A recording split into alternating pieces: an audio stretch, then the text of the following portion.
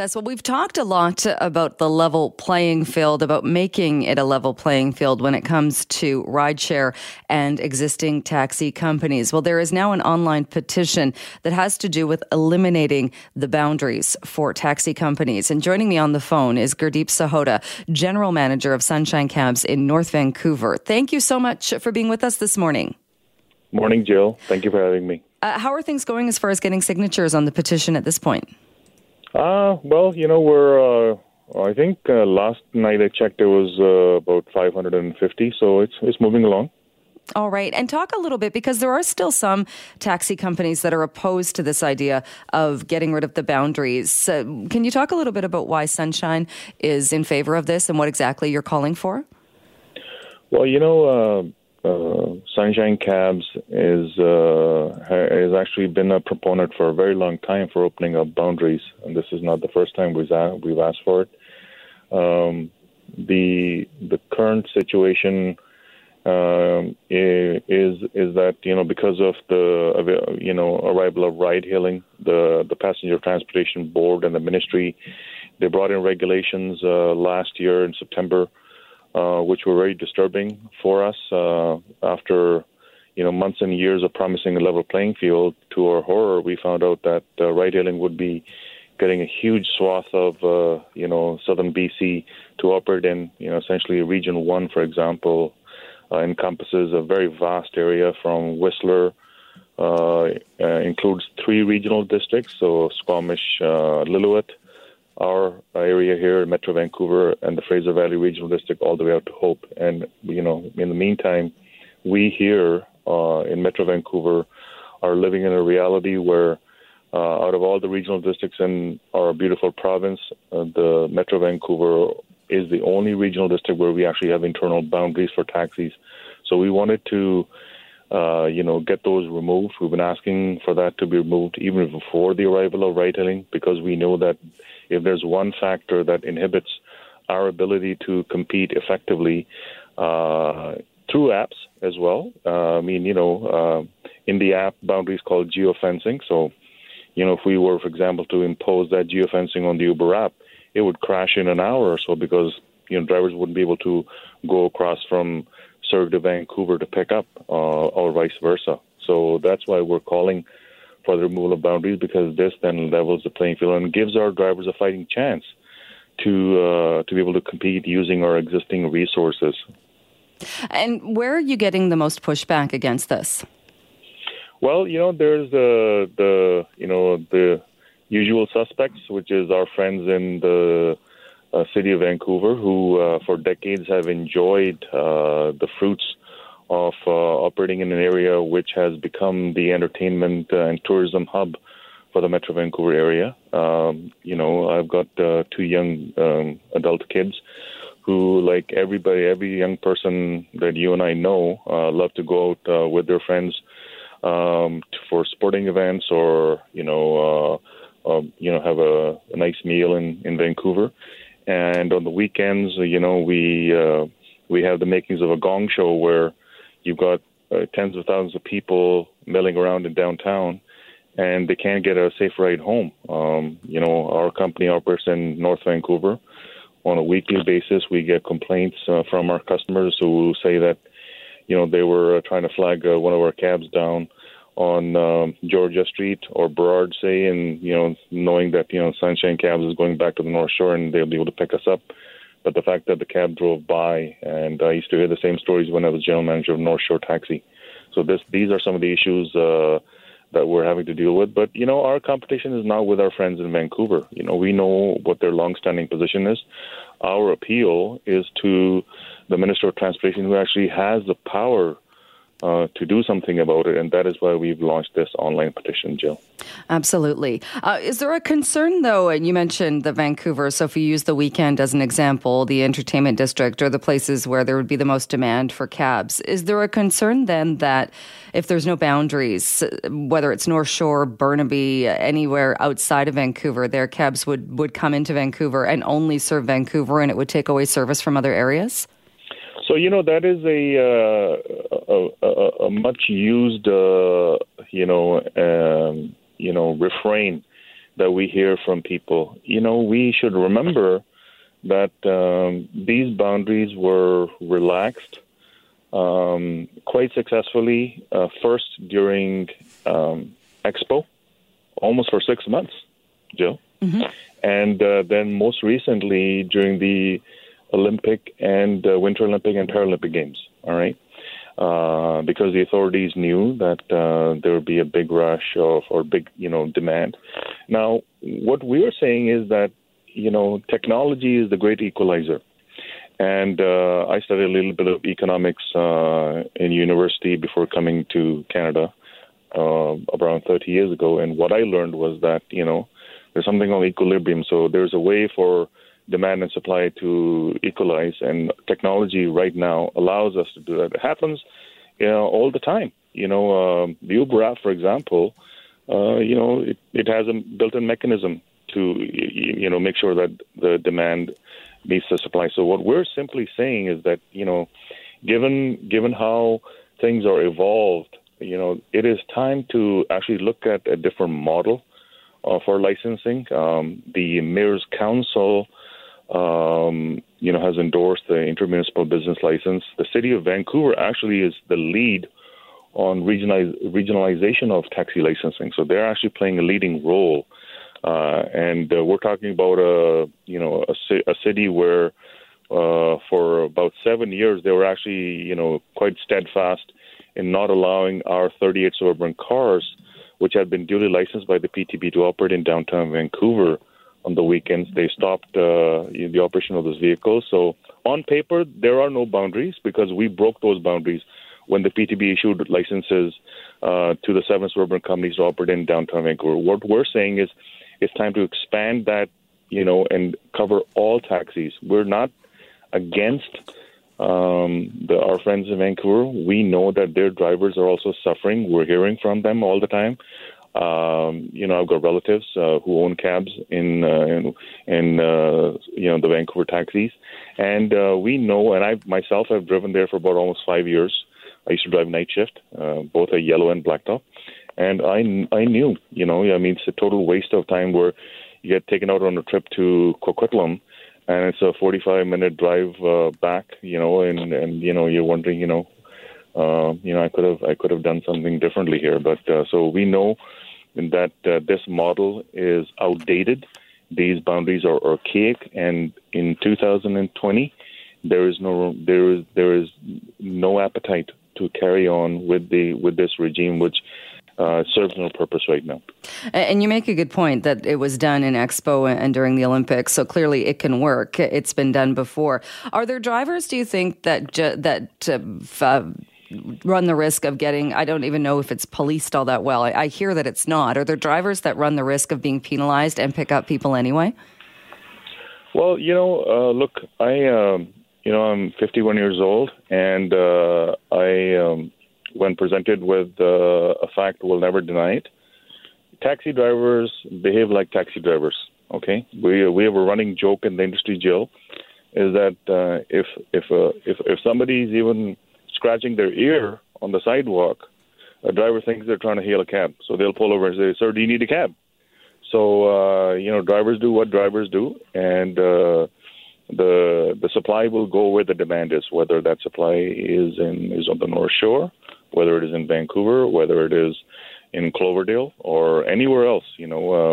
We're simply saying we have a valuable transportation resource which is not being properly utilized today, and it is time that that red tape, which prevents us from operating our vehicles properly, and this will have great benefits. Like instantaneously, the ridership will double. Why? Because right now, our business is open only 50% of the time. If one of my drivers gets taken out to White Rock, well, guess what? For the next hour, he's out of business. Right. So I'm getting the impression that the answer to that question is yes, that if a taxi sees somebody that needs a ride, they pick them up.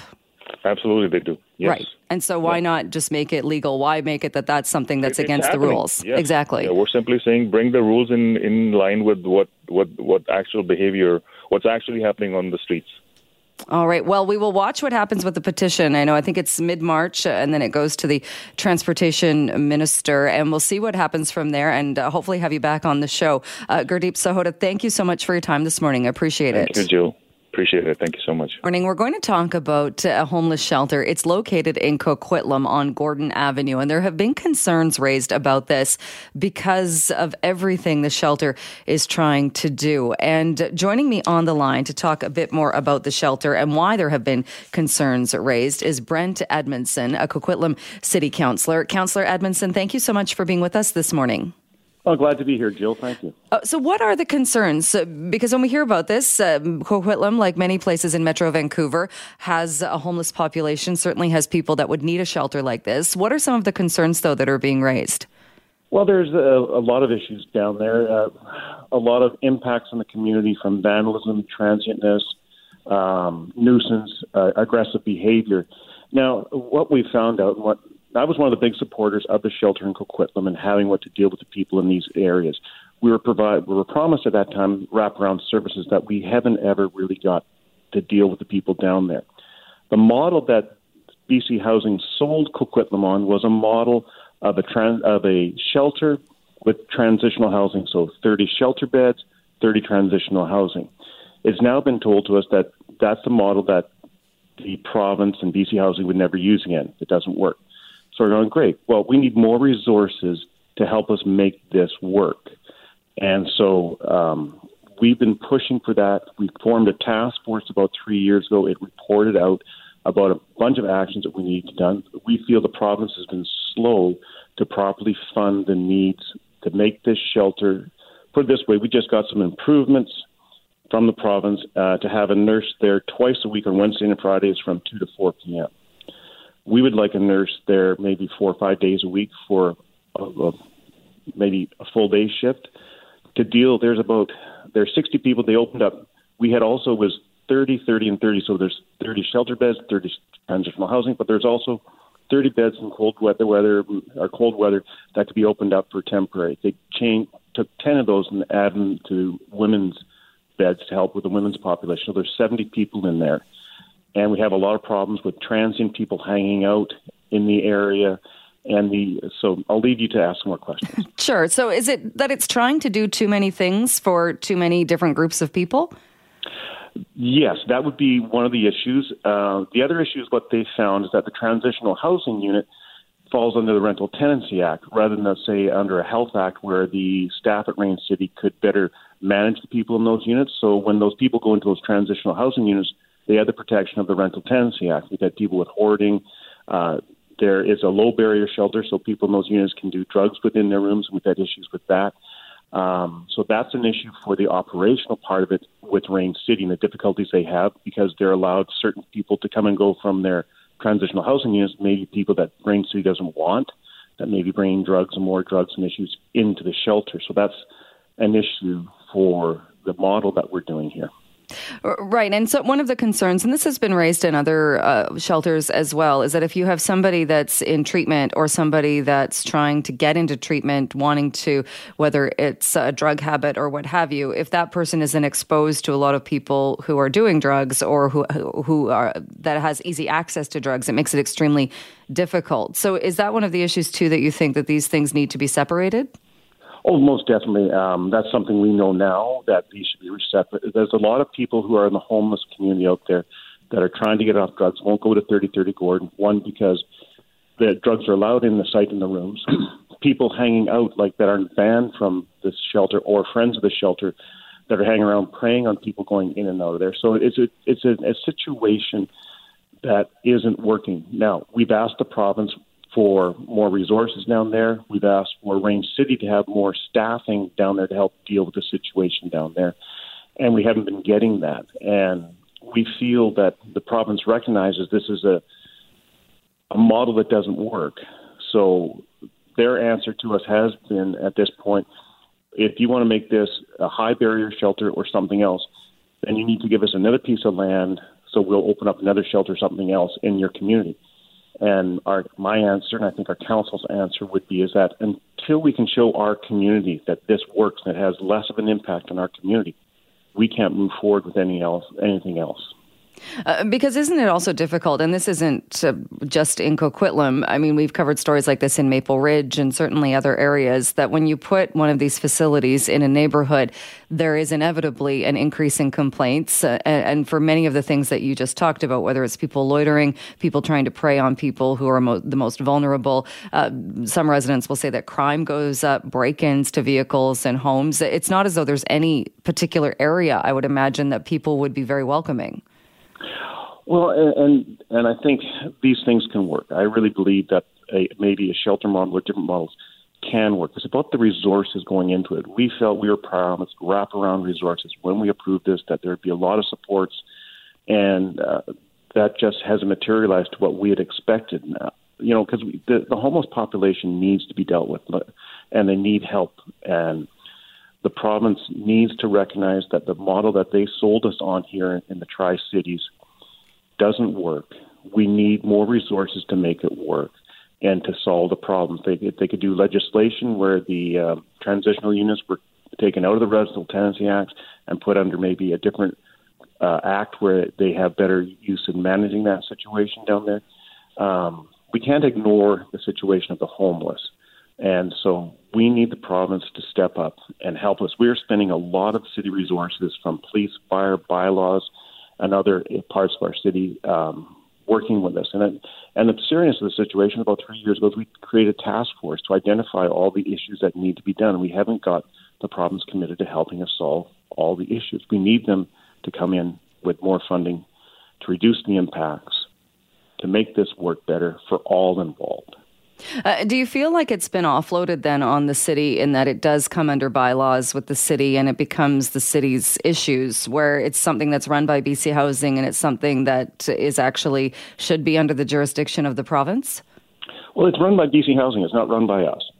So BC Housing is in full control of this operation. The city of Coquitlam gave up on a 60-year lease the piece of land that the shelter and the transitional housing sits on.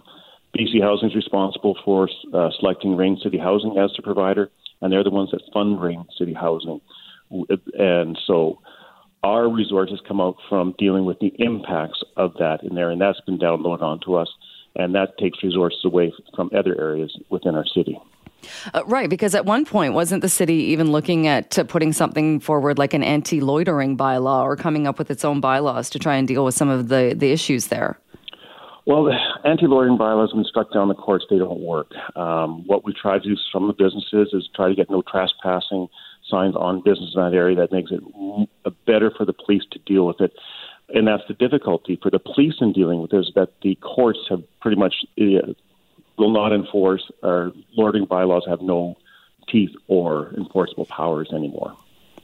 And from what I understand, BC Housing has even said that, yes, a much better model is to have separate buildings when it comes to an emergency shelter and a separate building with transitional housing, because they are very different things. They're very different services, but that there simply isn't the space. So is it an issue that there just isn't space and there isn't a facility to separate the two? Well, as we've said for a number of years, we have a facility in Coquitlam that is greatly underused, and it's called the Riverview Lands. And we have a report, the Higginbotham report, that we have put out to the province under the previous government, this government has it, on a bigger mental health facilities on that ground. And because a lot of these people when they become homeless, aren't drug addicts. A lot of them become drug addicts once they're homeless, and they feel useless and they get depressed and they get onto drugs. And so the province has land. The province can put more treatment facilities in that area. We need more treatment. The problem with the transitional housing is a lot of people are stuck waiting for treatment. And if you know anything about people, when they need treatment and they're willing to take treatment, you got to get them in there. So the province has land where they could do more treatment facilities. They built 2 new buildings, but those strictly replaced the 2 buildings that were in Burnaby, and there was, I think, a 10 or 12 bed increase. We need more than that.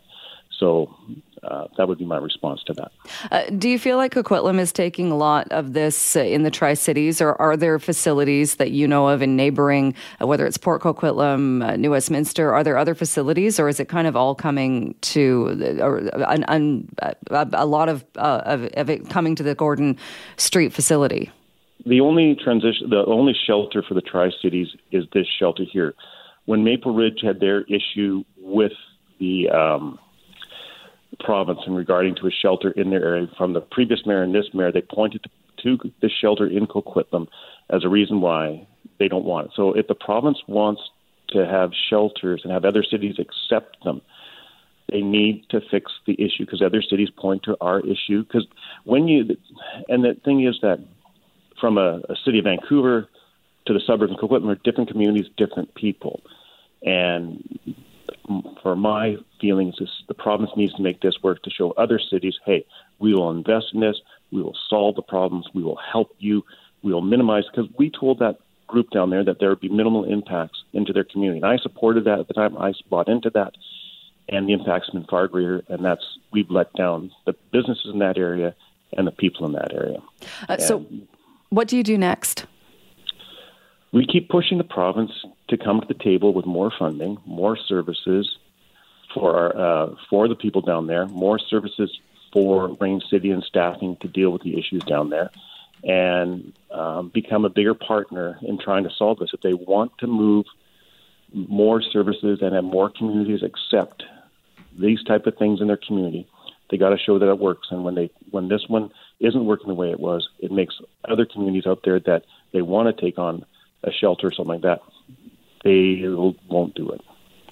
All right. Well, we will leave it there and hopefully get an update sooner rather than later. Councillor Asmundson, thank you so much for your time this morning. Appreciate it. You're very welcome. Have a good day. So let's talk a little bit about what's been happening in BC politics. Mike Smyth is on the line with us, columnist at the province, host here on CKNW. Good morning to you. Hi, good morning, Jill. We'd already planned to do this and talk about BC politics, and then a bit of breaking news. A word out today that Rich Coleman is calling it quits.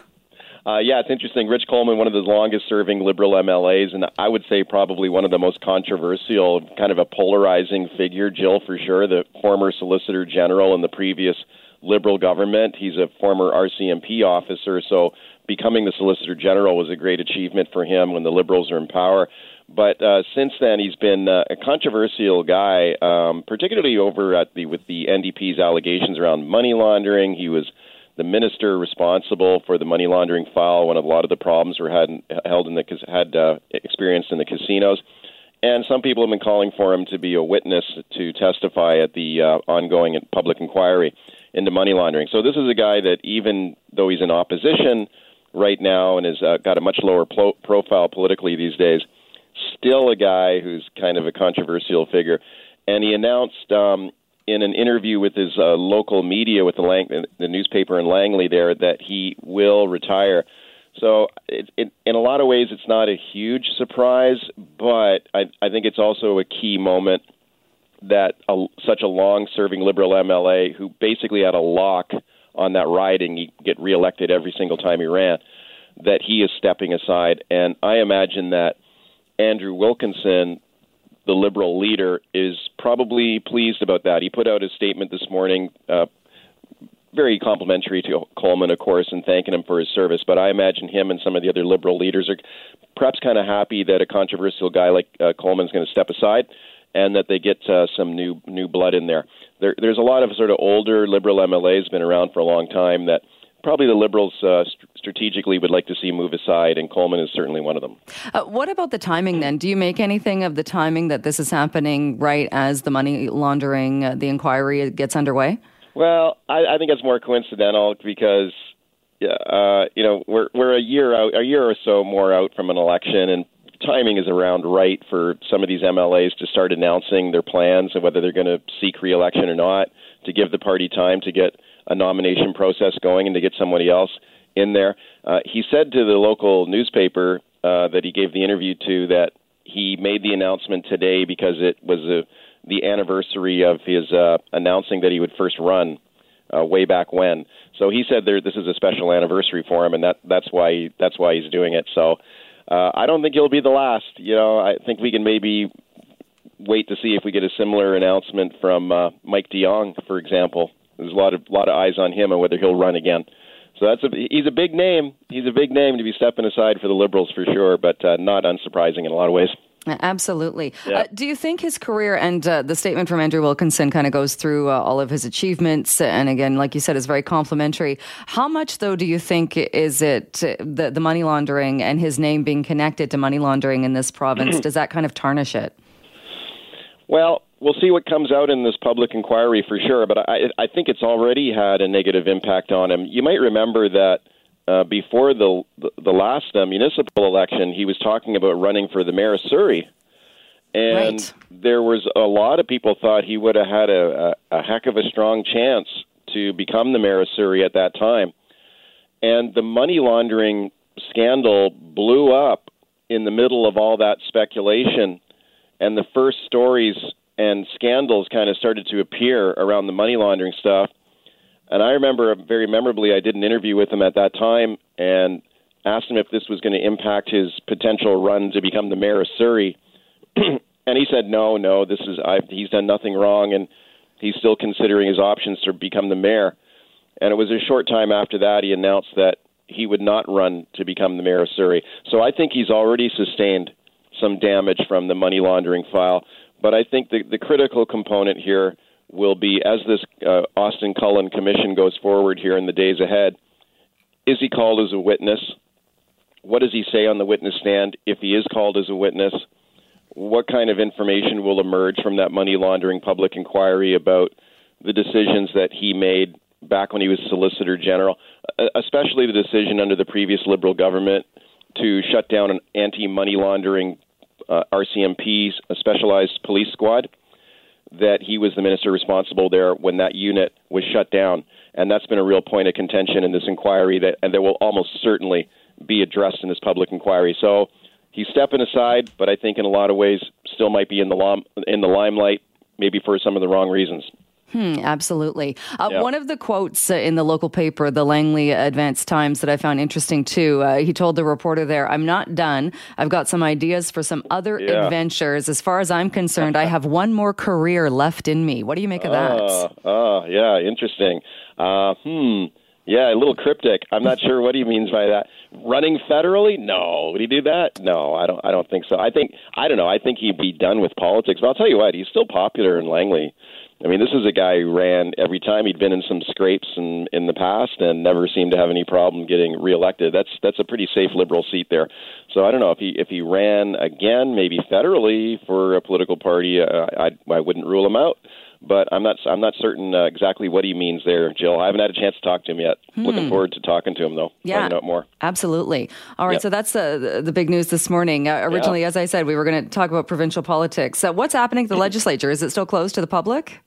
Yeah. The legislature is closed because of the ongoing protests on the front steps of the legislature. When you walk through the building, it still smells like wood smoke. That's been going on for a lot of days from the fire that was lit on the front steps from the anti-pipeline protesters. So, yeah, there is the House is still closed off to the public. The politicians are still in there doing their work and voting on bills and passing laws, but the public not allowed to come in and watch.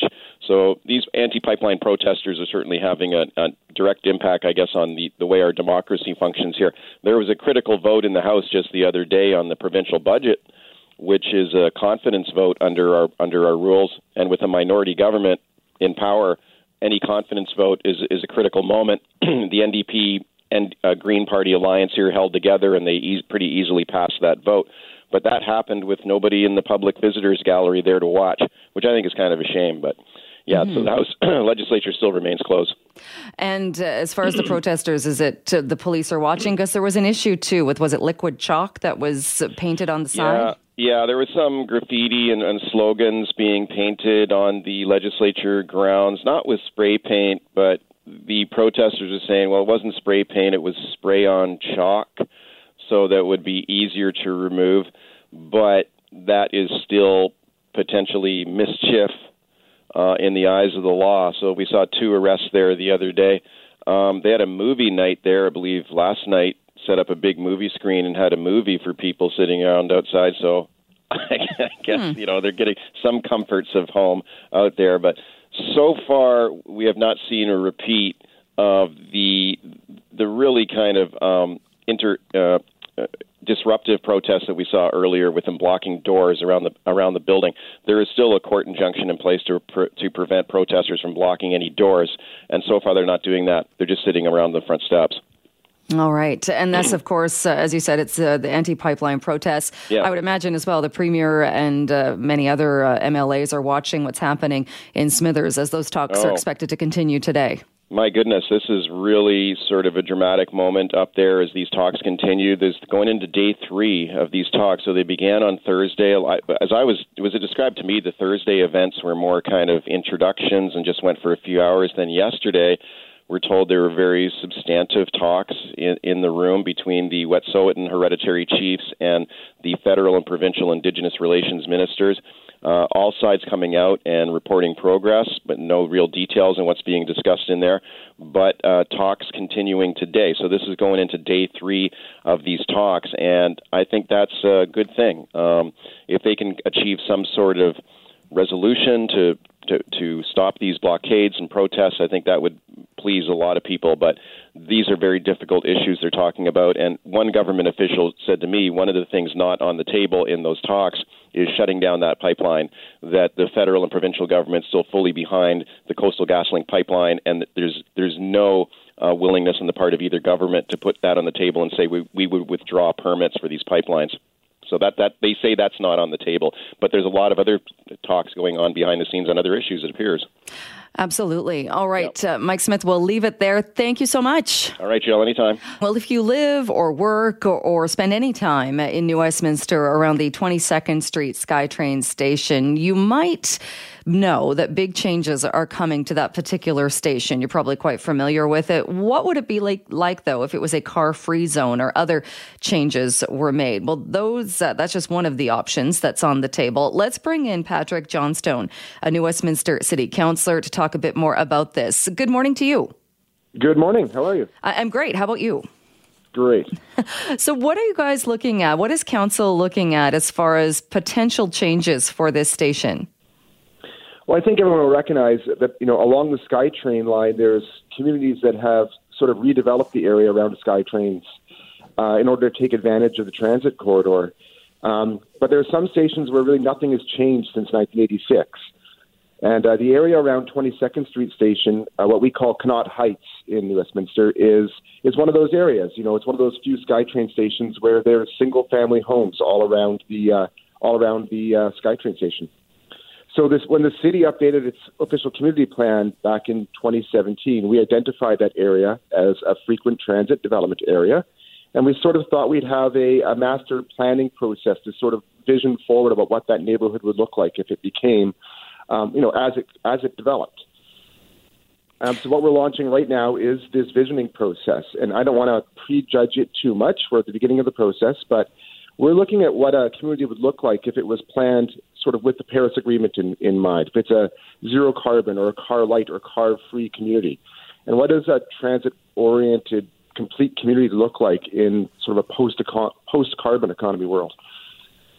And that is so, and again, kind of everything on the table, but so would it be looking at an area around the station? How big of an area would we be talking about that might be a car-free or an emissions-free zone?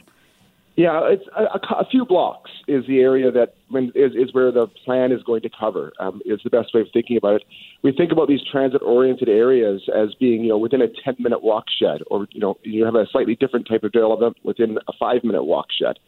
So if you think about sort of the few blocks of Connaught Heights and maybe a little bit of the West End, it's an area that people would easily be able to walk to. And the idea is to try to build a neighborhood where people would be able to walk to SkyTrain to get onto frequent transit, but would also have a lot of their own services. They'd have jobs, they would have places to shop, they'd have parks, they'd have schools, all the things that you need for your daily life within a short walk so that you don't need to rely on an automobile.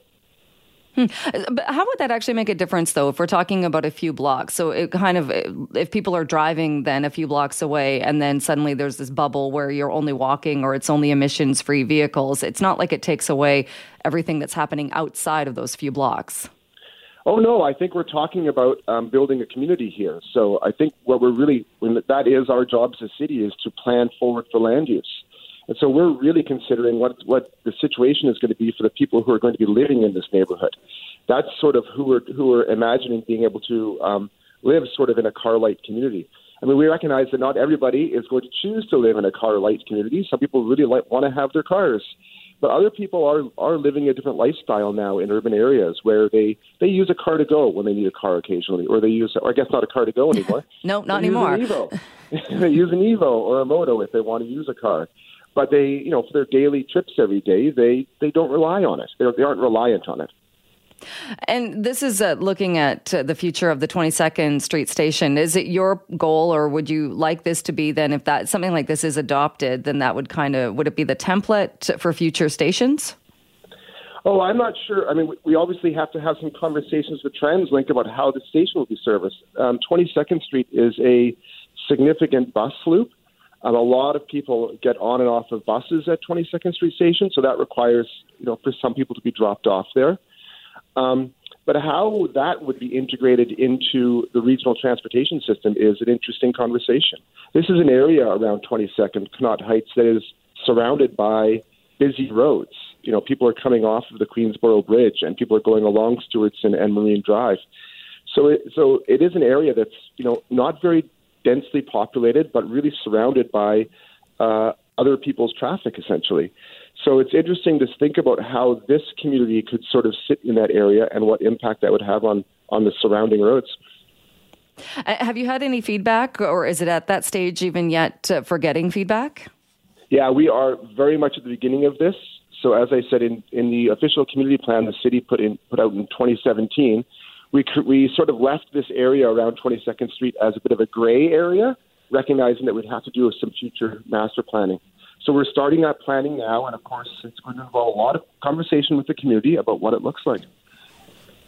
And where do you think density comes into this? Because we've talked about this, I think, with other stations as well, that if you want people to walk and to have their businesses and to access, whether it's coffee shops or restaurants, and to make it all work, then there needs to be more density. There needs to be more people there. Is that something that's part of this conversation as well? I think that's absolutely part of the conversation. New Westminster is a growing city like everyone else in the Lower Mainland.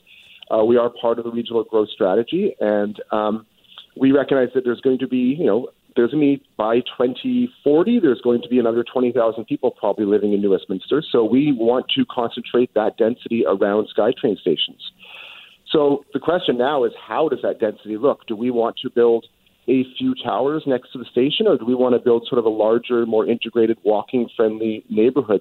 There's a lot of different forms that density can take. Absolutely. And do you have a preference? Do I have a preference? Mm-hmm. I'm not going to put in a preference right now on this. I think it's important that we have this conversation. There's a lot of potential in that area, and how you design around an elevated SkyTrain station is part of the concern. But it's also a beautiful south-facing slope in that area. It's one of the most beautiful places on the SkyTrain. When you take the SkyTrain out of Edmund Station and you come out sort of out of the forest into that beautiful view down south, it's a really beautiful part of the Lower Mainland. So designing something that integrates sort of that beautiful view and just the fortuitous location it's going to take some work. All right. And how does it fit in, do you think, with, like you said, not everybody will want to get out of their vehicle, can get out of their vehicle. We still rely on vehicles for moving goods. When we talk about things like replacing the Patello Bridge, and there's debate on how big that bridge should be. How do we kind of have those two conversations at once? This idea of climate change and building for a climate-friendlier future, and also having that infrastructure. Oh, when we talk about climate change and climate action, people often think about pipelines and cars and home heating and these big sources of greenhouse gases, but we don't emphasize land use planning enough. How we plan and design our cities has a huge impact on the carbon intensity of the lifestyle of people who live there. So, New Westminster is developing we are a transit-friendly city. People in New Westminster use transit a lot. And, even though we've grown significantly in the last 10 years, the recent trip diary data from TransLink shows that people in New Westminster are using cars less. We're actually generating less car trips now than we were 10 years ago, even though the city is growing. So I think that land use planning and transportation planning have to be integrated if we're going to get anywhere as far as dealing with our emissions.